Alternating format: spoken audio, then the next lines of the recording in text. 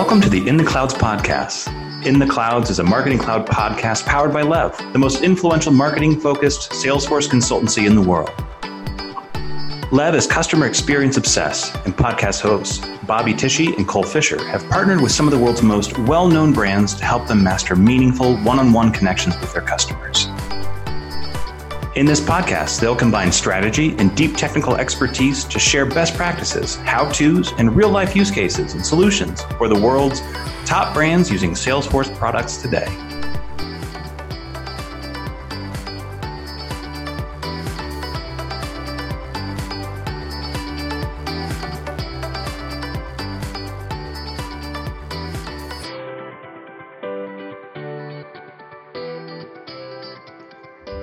Welcome to the In the Clouds podcast. This is Bobby Tishy along with Cole Fisher and Nick Burgraff. We got part 2 of Interaction Studio today, diving into implementing Interaction Studio and the strategies around it. So excited to jump into that. As always, you guys can contact us at intheclouds@levdigital.com. And still sitting in 9 reviews as of this taping. So hopefully someone's given us that 10th review or 11th, you know. Let's not talk crazy now about it. Yeah.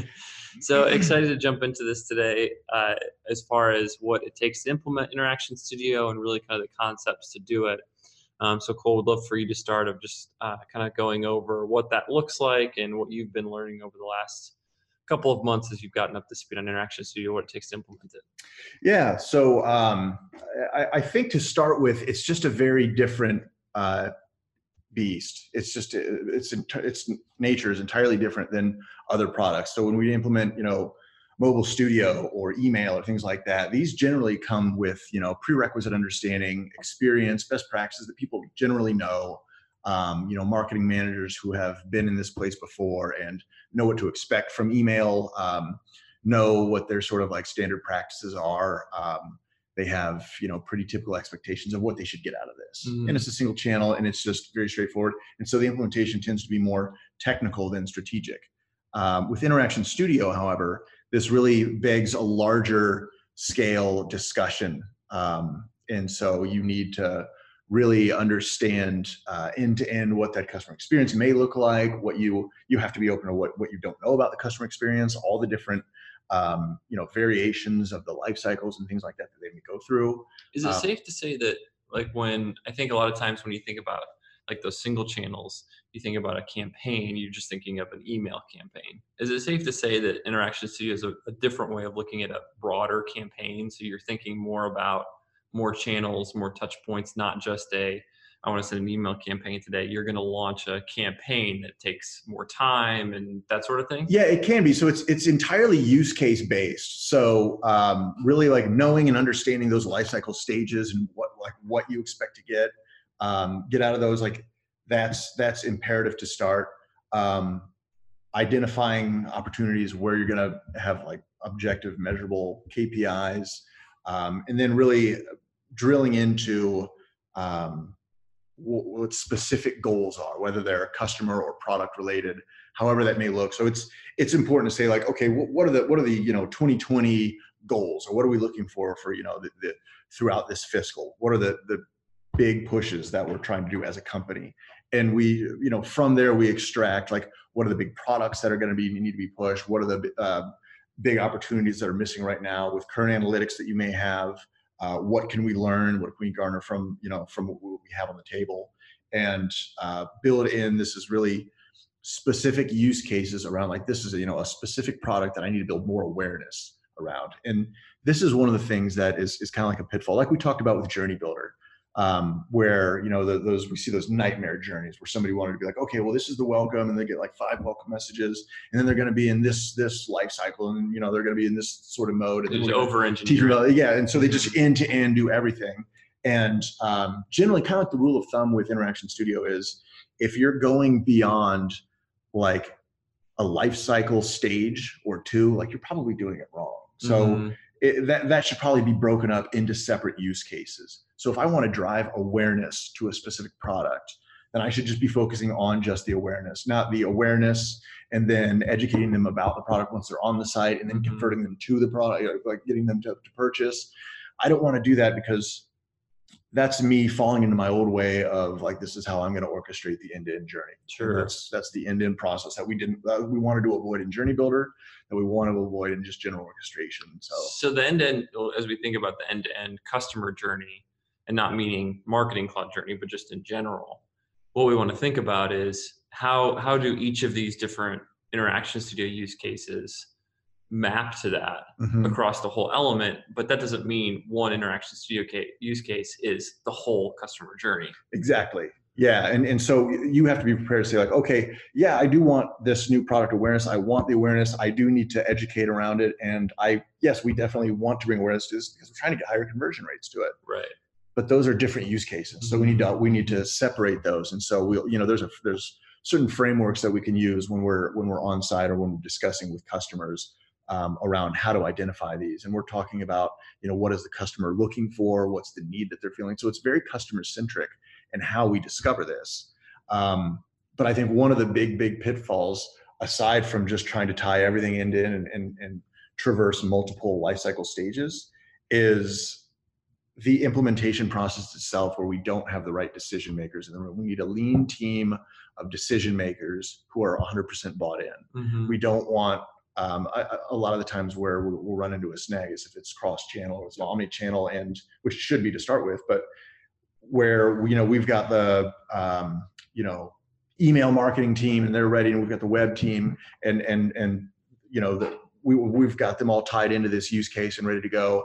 And then when it comes time to use CRM data or to push this into CRM for next best action, all of a sudden we've got to get a hold of the CRM team, and they have dev that's just not ready for it, or they have a different executive sponsorship that hasn't been caught up to speed, and all of a sudden we start hitting hurdles. Because I imagine where it's a lot different, especially than kind of your standard channels, is you're taking a concept. And so a lot of times when we're working on an email implementation, for example, we're working with the email marketing manager who's responsible for the content, just deploying these messages. But Interaction Studio is kind of turning that on its head, where it's saying, what as a business are we trying to accomplish? And so to your point, let's take a greeting card company, for example. We want there to be more awareness around our birthday cards. So that's our use case number one. And then maybe use case number two is, once those people are aware, we want to educate them on why our greeting cards are the best. And then third, we want them to convert on buying one of those. Yeah. So it's really, how do I get and whether is it marketing that's primarily driving these use cases? A lot of the times, like, the main decision maker is like your chief marketing officer. Okay. Or now they're coming up with all these like cool, like chief innovation officer and things like that. But chief experience officer, exactly. Yeah. Like, so it's a lot of times, yes, it's an experience officer or something like that.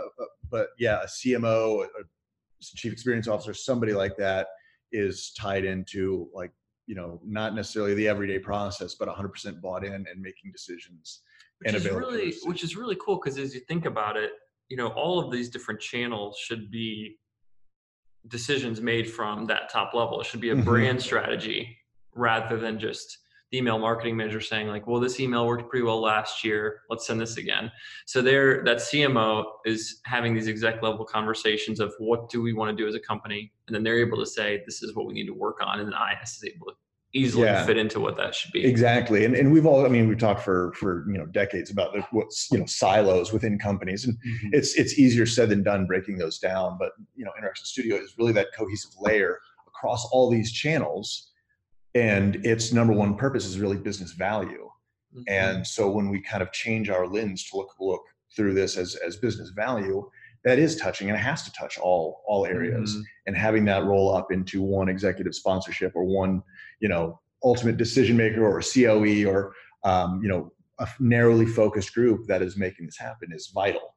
Nick, do you think that the way that Interaction Studio supports kind of all these different elements, do you think it will make the way that people strategize around these campaigns or use cases will change, or do you just think that Interaction Studio makes it more efficient for them? Yeah, great question. I think that, overall we've kind of covered it, right? Organizations have been transforming over the course of the last 5 to 10 years into that more customer-centric model of, hey, it's no longer a CMO and somebody from a CRM team that's overarching. So there's this disparation of these different silos in a company. So really, to the point being, it's really complementary to what's already happening from an organizational change. And that groundwork has complemented companies taking on Interaction Studio, because they've already kind of had those gears turning of like, hey, the way we're looking at this doesn't work anymore, because this customer life cycle is getting way too cross-channel, omni-channel, and we can't operate this way anymore.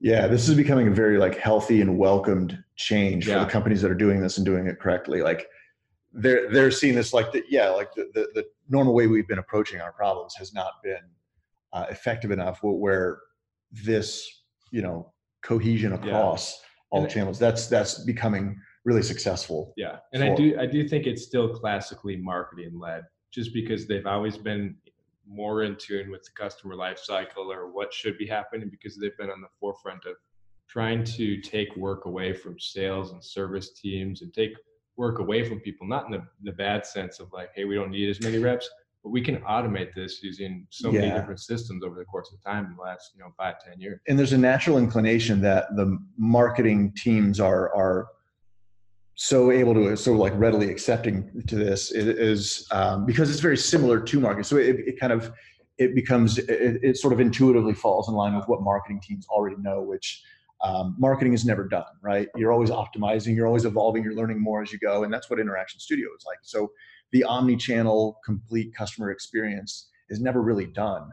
Even when you implement these use cases, you're finding out more new things about them and more new opportunities or ways that we can pull a couple levers and optimize things. And so I feel like marketers are already in that seat, that they've known this for a while. And like as any MarTech or even single channels are concerned, they know that just watching the analytics and studying and learning as they go is just protocol for them. And so this becomes very naturally accepted.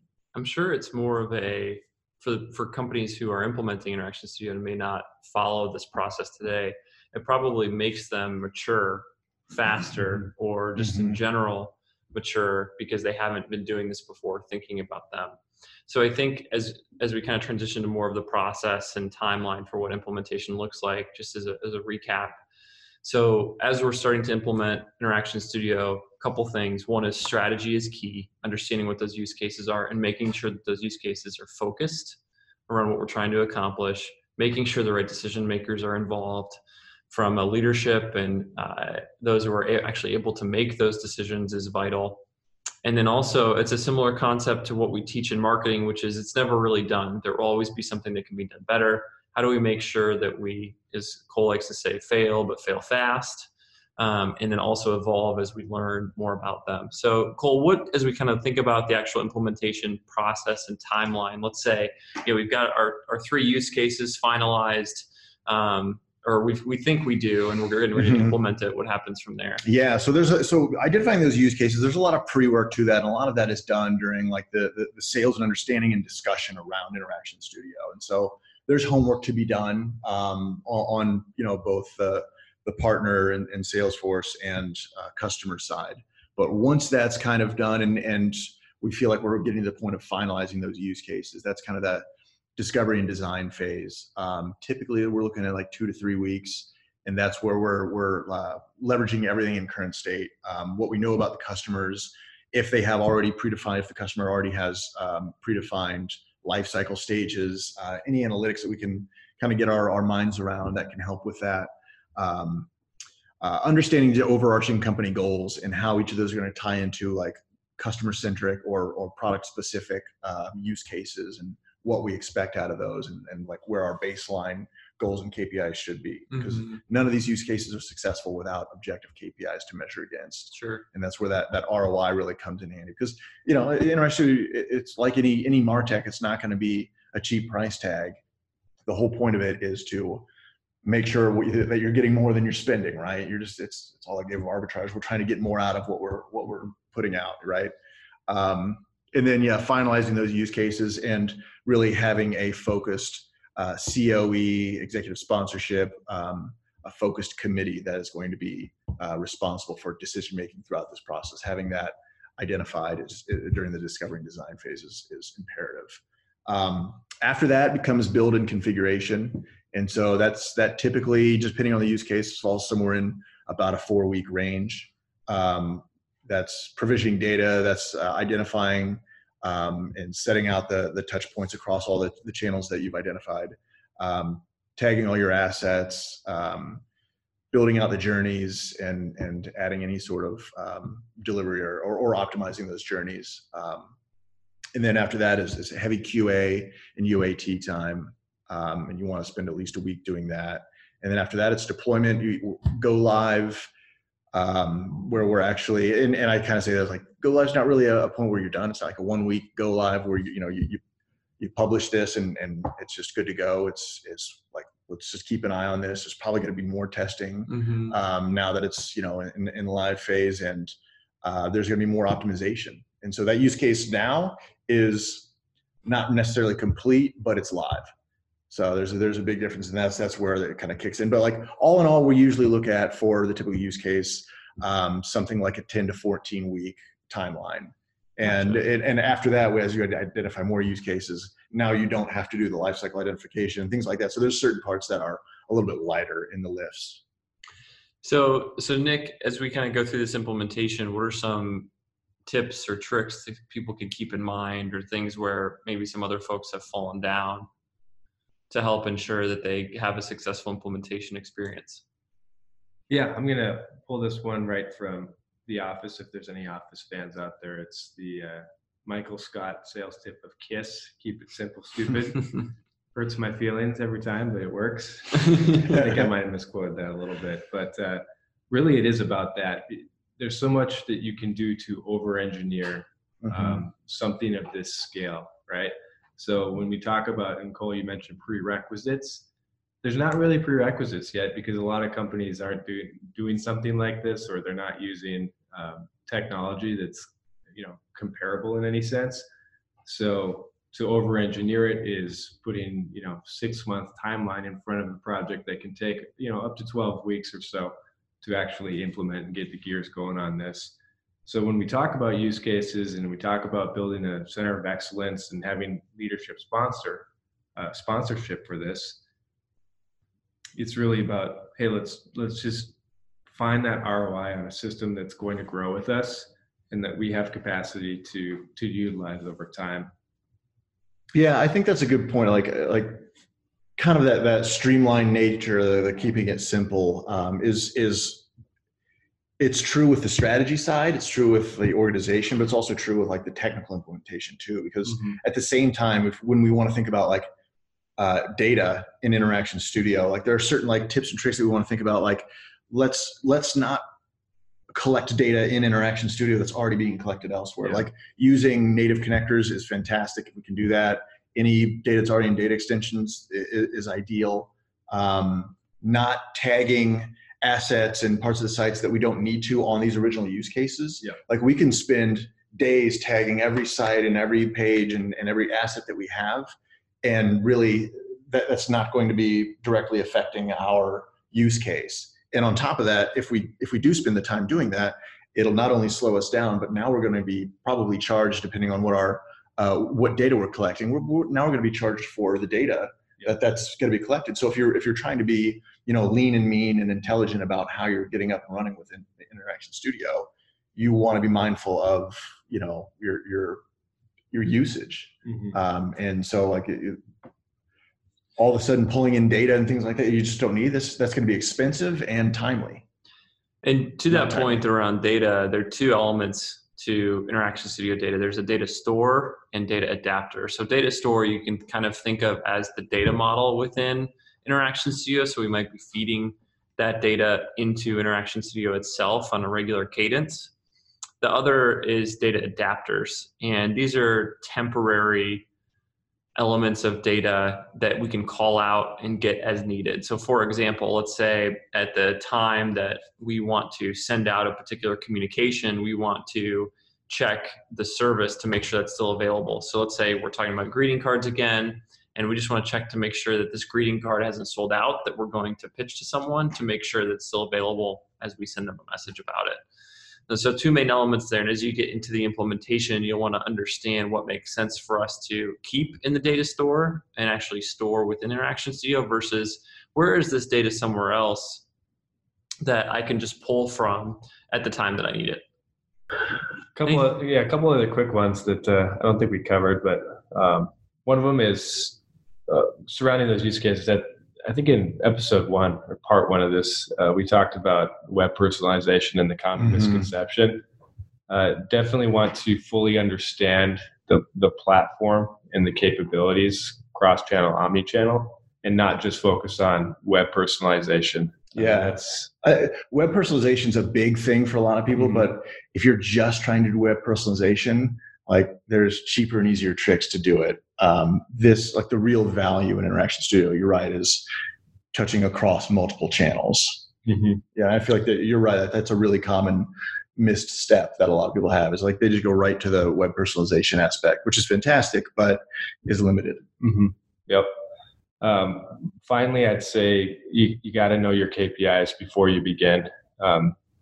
Whether you're getting hit up by a Salesforce rep or you're getting leadership pressure on analyzing Interaction Studio, or just frankly, hey, we need to go and license this from the CEO. That's happened before. In my experience, on the customer side, we bought Marketing Cloud 5-6 years ago because our CIO was like, hey, we're buying this, and threw it on our MarTech plate of, okay, now go and implement this. And that kind of mentality of, okay, make sure you do the prep work to understand what KPIs you're going after, because this isn't a small investment. It's a game-changing initiative for sure. So just as a recap of everything that we chatted through, so as we kind of think about Interaction Studio and implementing Interaction Studio, a couple things. One, we want to make sure that we're focused on strategy. What are those big ticket items that the company is trying to drive, and how can we turn those into use cases that are specific to those different ideals? We want to make sure that we've got the right decision makers involved, typically someone from the marketing team that's leading the marketing team. And then as we go through the actual implementation and timeline, it's usually about a 10 to 14 week process as we go through it. And again, you want to start with a couple use cases. You don't want to throw out, 3 dozen use cases to start. You just want to keep iterating. Marketing is never done, that sort of element. And then lastly, just a couple tips and tricks. Keep it simple on your initial use cases as you start to learn the tool. Don't just start using it as web personalization. It's a much more powerful tool than that, and start thinking outside of that. Be mindful of data and know what your KPIs are beforehand. So thanks again for listening to part 2 of Interaction Studio, and jumping into completely unrelated, the best fad you guys can think of, or your favorite fad, I should say. I had a weird thing. I always had an aversion to like following fads. I think it was like younger brothers like syndrome. Like whatever my brothers doing, I had to do something like different or cooler. Or so they were already in it, like a fad was a thing. Like I was like, I'm not inventing this thing. I don't want to just follow. But like one of the coolest things, especially when I was like really young and impressionable, Snap bracelets. Do you remember those? Oh yeah. I like these. Like I remember collecting those. They were all the girls wore them. Yeah. I mean, they were like all up my forearms. Like the more you had, the more street cred you had. I mean, it was a thing. Like just imagining when I'm walking down the street and I see a gang and they've all got their. That's not someone you want to mess with. That's to stay away from those. They're wild. All of the things that I love are just all basically around food. I think the best, or my favorite fad, because I consider it a fad because it's not around all the time, are the I'm totally losing the name of it. The mint milkshakes at McDonald's during St. Patty's Day. Shamrock shakes. Yeah, I've never tried one of those. They're delicious. Really? They are really good. Yeah, they're green, minty. Oh, it's I love delicious. Me some St. Patty's themery. Yeah. So. Yeah. Nick, I'm going to guess yours is a mullet, since that's what you currently have. I do have a mullet, and you're playing Pogs right now. I think there's a good classy way to wear a mullet. I think that it's a look that's going to come back. It's not my favorite fad. I think my favorite fad, or the best fad, and maybe this is just nostalgia talking, but through the 90s, there were some great boy bands. I mean, like the choreographed dancing. I like what you're putting down here. I think that is one of the best fads to come out of, like, there's no shame in being a coordinated dancer. I don't know if I would call that a fad as much as I would just call it raw talent. So here's the $1 million question. Backstreet Boys or NSYNC? Oh, NSYNC all the way. Cole? Well, every group has to have one guy who's wrong. It's Backstreet. So Yeah, Nick's exactly. just clearly off his clearly rocker here. Backstreet. Just Yeah. way off. Just Oh my because Justin gosh. Timberlake ended up having a better solo career does not mean that NSYNC was better than Backstreet Boys. I couldn't name a Backstreet Boy. Yeah, because there's no I in team. Exactly. Beautiful. Thanks for listening, guys. We'll talk to you soon. As always, you can reach out to us at intheclouds@lovedigital.com. Talk to you soon.